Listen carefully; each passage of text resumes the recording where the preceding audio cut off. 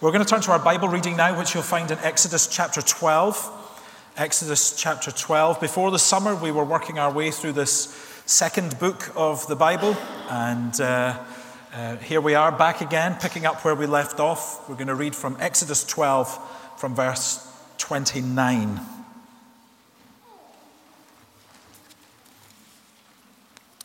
Exodus chapter 12, verse 29. These verses are printed in the diary that you received on the way in, if you don't have a Bible to hand.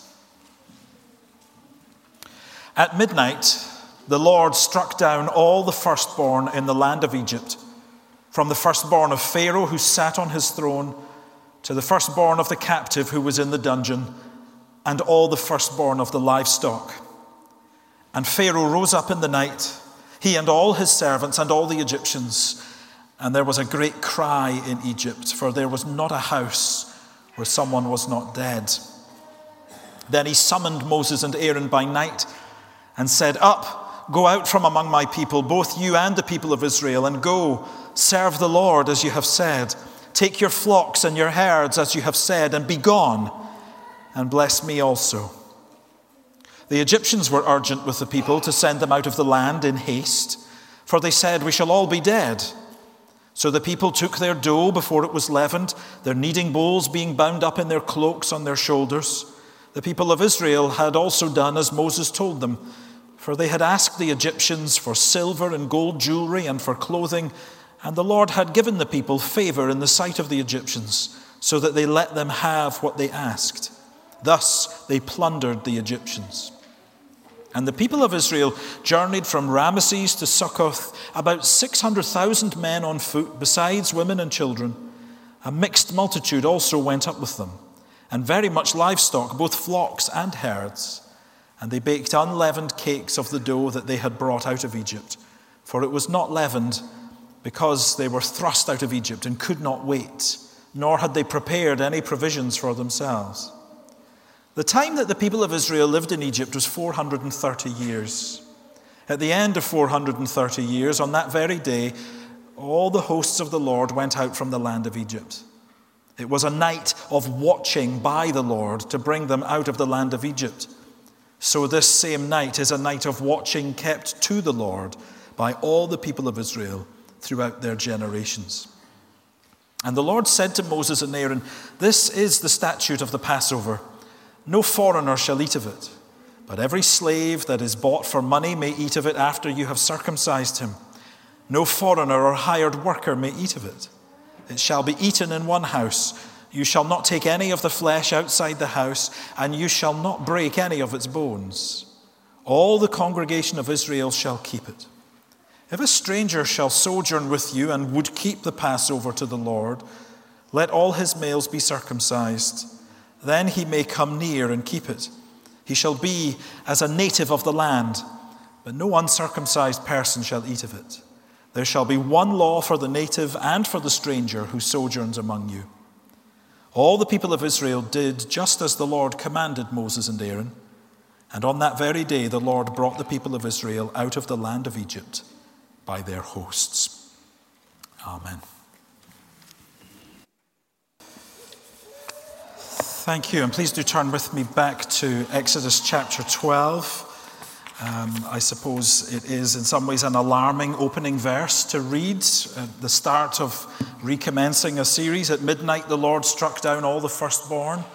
There's lots for us to think about here, isn't there? But to help us get to what this passage is telling us, I want you to think about something. Have you ever thought about how many words you waste in a day? I mean, it is hard to believe, but I have been told that there are occasions when a superfluity of words pervades my speech in trying to communicate a forceful idea to an often unwilling congregation. Sometimes I use too many words, too many adjectives, clumsy sentence structures. But there's more than that to wasted words, isn't there? We all say things daily that are of no consequence. Ideas that come into our heads and out of our mouths. punishments threatened to children, rewards promised, neither of which come to pass, plans that are made and then changed.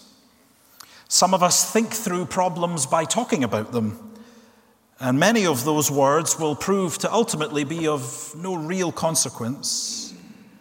And for us, well, what does it matter? But this is a crucial way that God is different from us. God never speaks words that are of no consequence. God never speaks words that are of no consequence. I'll give you an example. Back in the book of Genesis, you would read the story of Abraham and his beloved son Isaac. God wants Abraham's heart to be revealed, and so commands Abraham to do the unthinkable, to sacrifice his son as a burnt offering. And we read that Abraham sets out to obey, and just at the last moment, God intervenes and stops any harm coming to Abraham's son. Now I know, says God, that you fear God. God had not wanted to see Isaac harmed, rather to see Abraham's faith confirmed. But that's not the end of that story. Because God then provides for Abraham a ram to be sacrificed in Isaac's place. Why is that necessary? Surely everything is finished now. Why do we need to see a ram sacrificed? Well, it is because God never speaks words that are of no consequence. The command to give a sacrifice was given, and so the sacrifice had to be made. God provided the sacrifice. But this is to show us that God's words always count. None of them fall to the ground wasted. Well, we're in the book of Exodus, the story of how God freed his ancient people, Israel, from slavery in Egypt and made them his own. And here in Exodus 12, in all of the details, God's word, God's promises are being fulfilled. We must learn here that God keeps his word. God keeps his word. And we see that it doesn't matter what kind of words God speaks, he keeps them all. Because here in our passage, we see God keeping his words of judgment and his words of salvation. Words of judgment and words of salvation. So we see that first of all with Pharaoh, the king of Egypt. This, in chapter 12, is the end of a long, drawn-out series of episodes of God in meeting with Pharaoh through Moses. Pharaoh is the king. The Israelites are his slaves. The Israelites, their cry has come up to God, and God has committed to deliver them. And he sends Moses to be his representative. And up to this point in the story, God has delivered 9 strikes or 9 plagues against Egypt. He's turned water into blood. There's been a plague of frogs, a plague of gnats, a plague of flies. Their livestock has been killed, plague of boils, hailstones, locusts, darkness. And throughout, the command has come from God to Pharaoh to let the Israelites go.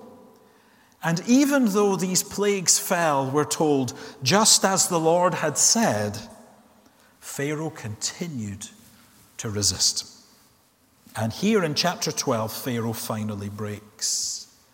Way back at the start of God's encounter with Pharaoh, he had said through Moses, Israel is my firstborn son, and I say to you, let my son go, that he may serve me. If you refuse to let him go, behold, I will kill your firstborn son. You'll find that in Exodus 4.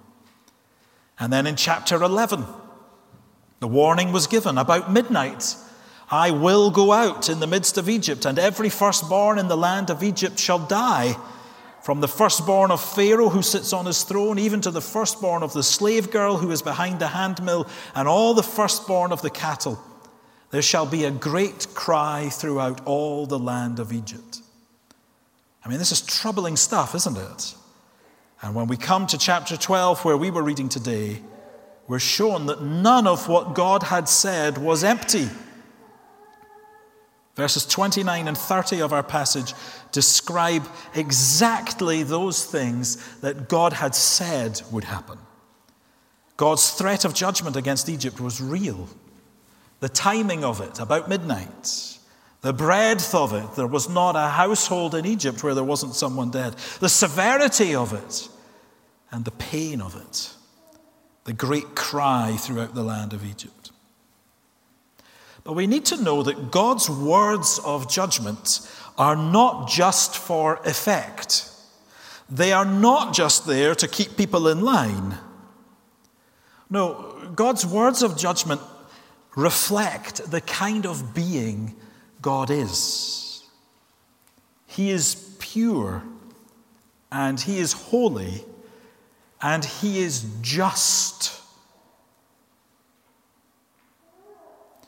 He is loving towards His people, and therefore He will protect His people, and He will come against those who would harm them.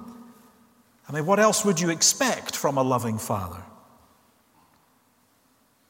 Now, we live in a society where we don't tend to speak about God in these kind of terms.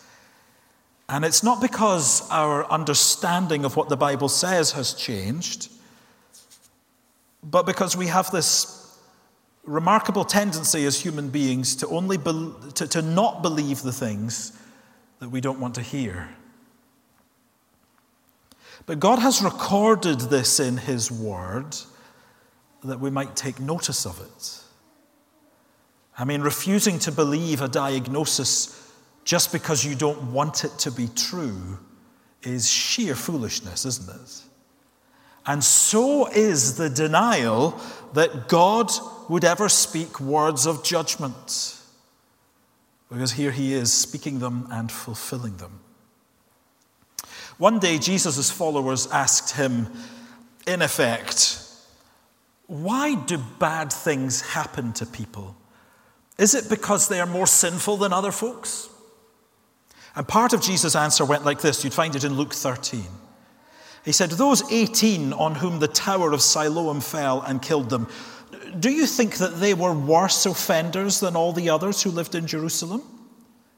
No, I tell you, but unless you repent, you will all likewise perish. Jesus' point, in part, is that you cannot simply draw a straight line between bad things happening and how bad a person must have been. Because when it comes to the question of sinfulness, without a change in direction, we are all heading for ruin. We are all sinners. We all stand guilty before God. And unless we repent, unless we turn away from sin towards God, then we're lost. These are not empty words. God keeps His words, even His words of judgment. And Pharaoh learns this the hard way, the hardest possible way. He had said no to God. He had then tried to negotiate God down. He'd said, well, you can go, but you've got to leave the women and children behind. And then he'd said, well, you can go, but you've got to leave all your livestock behind. Well, you can go, but you've got to stay within the confines of Egypt. But Pharaoh is like a man who goes into a car dealership with a rusty old banger, no money, no credit rating, and expects to leave with a luxury car. He has nothing to negotiate with. And Pharaoh, now, his son dead, verse 31, all he's got to say is go, go, be gone. Serve the Lord as you have said. Take your flocks as you have said. The time for negotiating is all done now, isn't it? He sees. He learns the hard way that God keeps His word. But it's not only words of judgment God keeps, it's words of salvation. This is why God met with Moses. In chapter 3, he said, I know their sufferings. I've come down to deliver them and to bring them out of Egypt to a good and broad land. The promise of judgment in Egypt was something that threatened every family, including the Israelites. But God gave them instructions for how to be kept safe from judgment. They were to slay a lamb, sprinkle its blood on the door frames of the house. And God promised that when he saw the blood, he would pass over those homes. The innocent, spotless lamb was slain, and on that basis, God withheld his hand of judgment. The Israelites were spared. God kept his word. God had promised Moses that not only was he going to bring the people out of slavery in Egypt, but they will plunder the Egyptians. They would walk out the door carrying the wealth of Egypt in their arms. And at the time, nothing seemed less likely. They were slaves with no rights. They owned virtually nothing. And yet, what did we read in our passage here in verse 36? The Lord gave the people favor in the sight of the Egyptians, so that they let them have what they asked, and thus they plundered the Egyptians. There's emphasis here on just how rapidly all of this took place. You notice in verse 33 how the Egyptians were urgent in begging the Israelites to leave. And then we saw that the Israelites' bread, there's all this mention of the leaven. Now leaven is in effect yeast used and had to be allowed to work through the dough to help it to rise. Well, the message here is there was no time for that. Pick it up before the leaven is in there and get out of there. There's no time to wait for your dough to prove. And Moses, who wrote the book of Exodus, gives this summary in verses 40 and 41, that the Israelites had been in Egypt for 430 years, and they left, verse 41, on that very day. And he doesn't mean it was on the 430th anniversary. He means they'd been there for all that time, and they left in a single day. That's the idea. They'd been there all that time, and in one day it was over. All the hosts of the Lord went out from the land of Egypt. And what an operation. I mean, look at the numbers in verse 37. 600,000 men on foot, besides women and children. There is some debate about the numbers. We don't have time to go into that. I'd be very happy to speak to you about it over tea and coffee. Moses' point is that every one of them came out. And it was... God had made them into a nation while they were in Egypt, and they all came out in a single day. The passing of 430 years is evidence of how God keeps his word.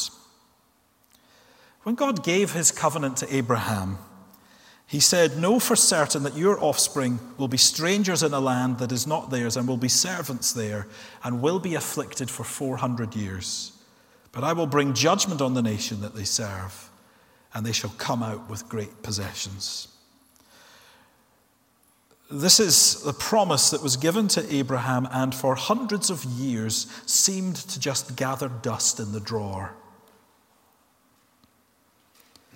But God keeps his word. His promise, though to our eyes it seemed to have stagnated, for God it was still live, still waiting his timing. Or even later in Israel's history, the prophet Isaiah would rise up and would promise that a Savior who would suffer in the place of his people to save them, bear away their sins, would come. And it was a promise that seemed to lie gathering dust in the drawer for 750 years until Jesus came. The Bible would say when the fullness of time had come, God sent forth his Son. God delivers clear promises. We read one about the word of judgment, of the reality of perishing because of our sin. But God does not only give us words of judgment, he gives us words of salvation. In John chapter 3, God so loved the world that he gave his only Son, that whoever believes in him should not perish, but have eternal life. And that, my friends, is a promise to take to heart. That's a promise to come before God and to claim. I know that you are a God who keeps his word, and I bring this promise and I claim it. Because I believe in Jesus, you have promised to give eternal life. That's how the promises are to work. Now, intertwined with the retelling of the rescue of Israel from Egypt are instructions that are given for the remembrance of this significant event.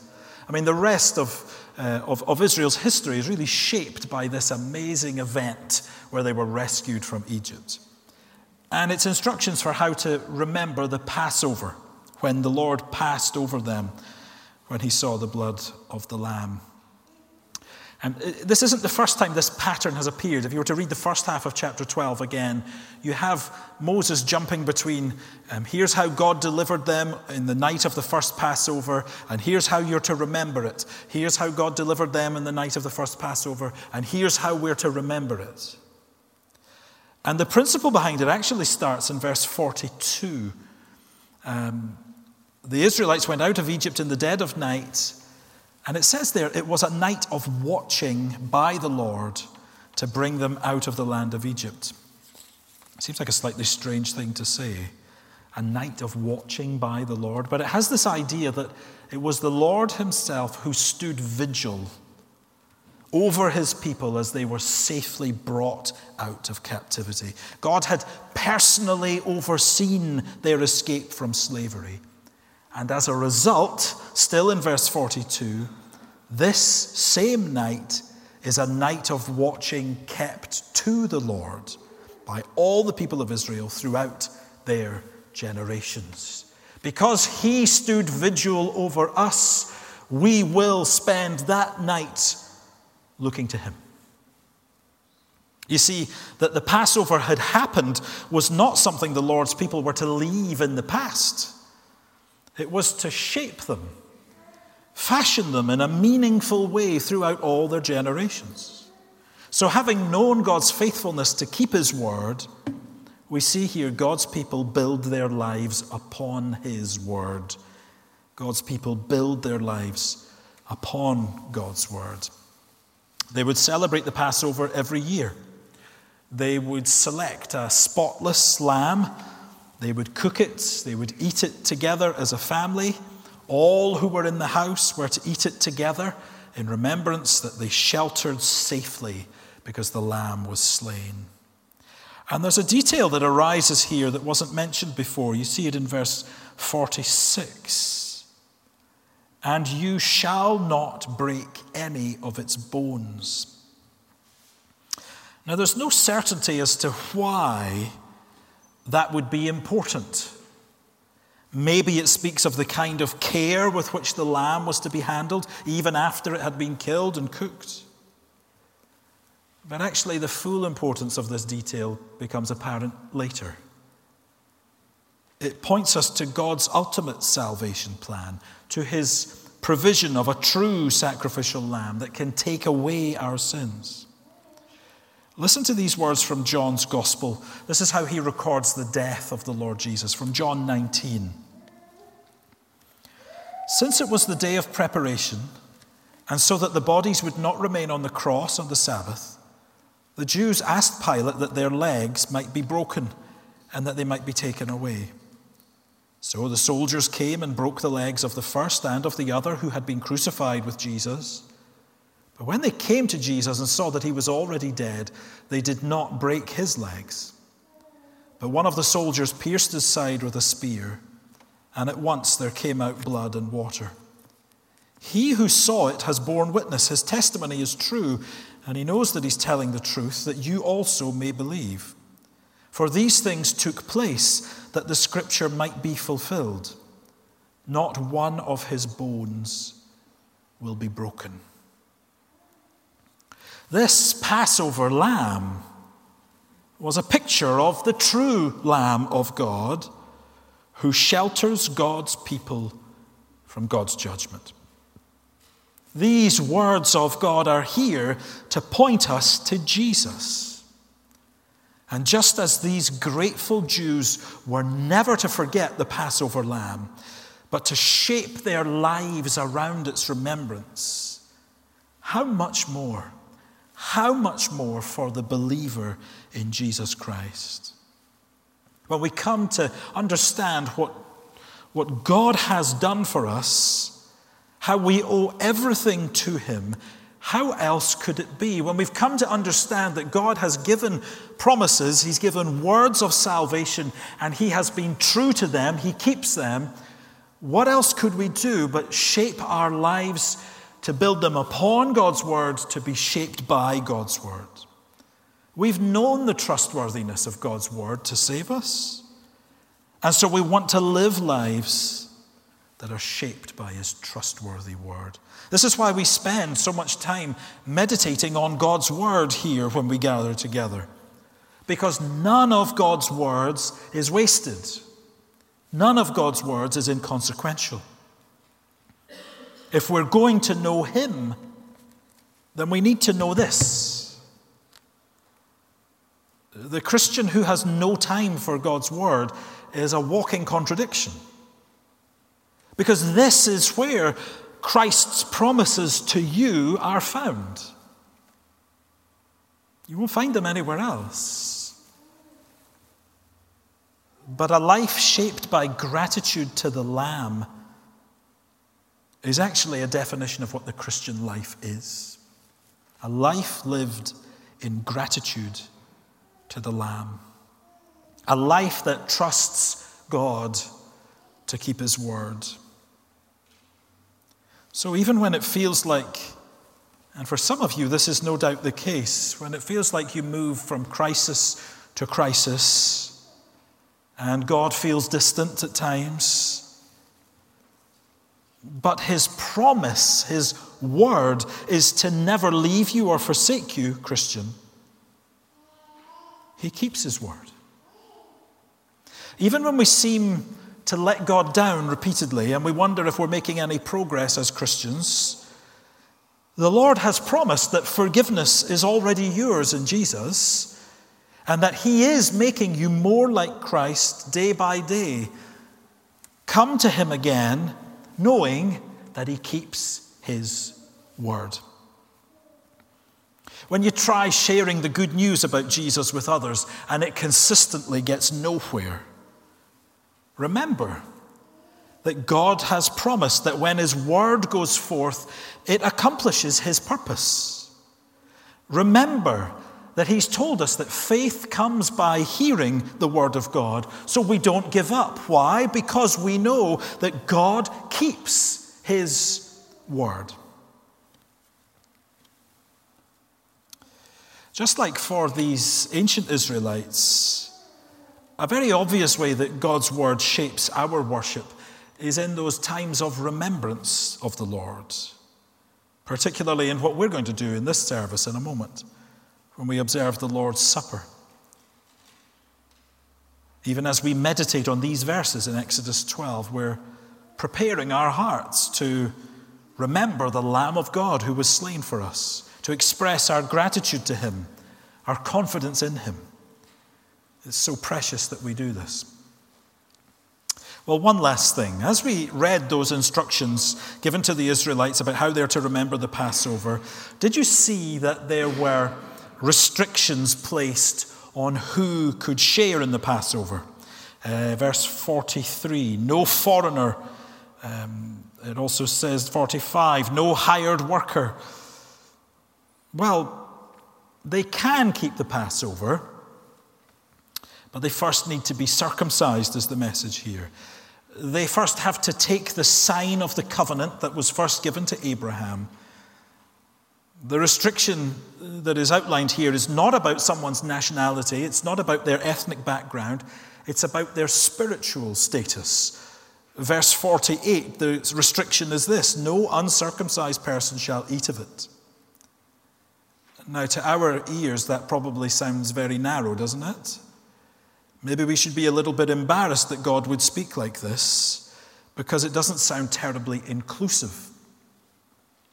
But if that's how we feel when we read this passage, we're actually reading it wrong. Because these words are written as an invitation. An invitation. Who can come and claim the promise of God to deliver those who shelter under the blood of the Lamb? Who can come and do that? Well, God is saying here in these regulations, well, whoever will come. Whoever will come Whoever will take God at his word, whoever will take upon them the sign of belonging to God, belonging to his covenant people, it's for them, whatever their nationality or ethnic background. And this is so easily missed. Yes, God delivers his people in Exodus 12, the descendants of Abraham, Isaac, and Jacob. But here, right at the heart of it, is an invitation. And we see in this passage that even in Egypt, some of the Egyptians knew this invitation, because the crowd that left Egypt, see it in verse 38, they're described as a mixed multitude.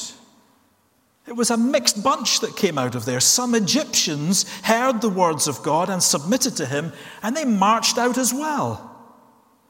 And this is God's great purpose here in Exodus and right throughout redemption history, to make himself known to the world and to say to the world, come, be one of my people, be part of my family. Now, we live now in the era of the new covenant. Jesus has come, and those who come to him in faith are given a new heart by the Holy Spirit who comes to dwell within. And the sign that people have entered into this relationship with Jesus is no longer circumcision, but in fact is baptism. Baptism is no small thing, friends. It's the outward mark of one who belongs to Jesus.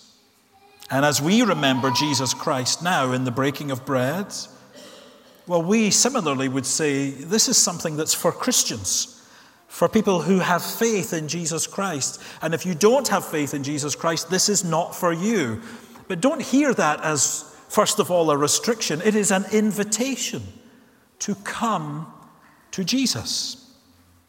To any who will come, who know their need to be right with God, to have sins forgiven, then come to the only Savior and find those things. Be part of God's family. Build your life around the Lord Jesus, who gives and who keeps his word to you. Amen. Let's pause.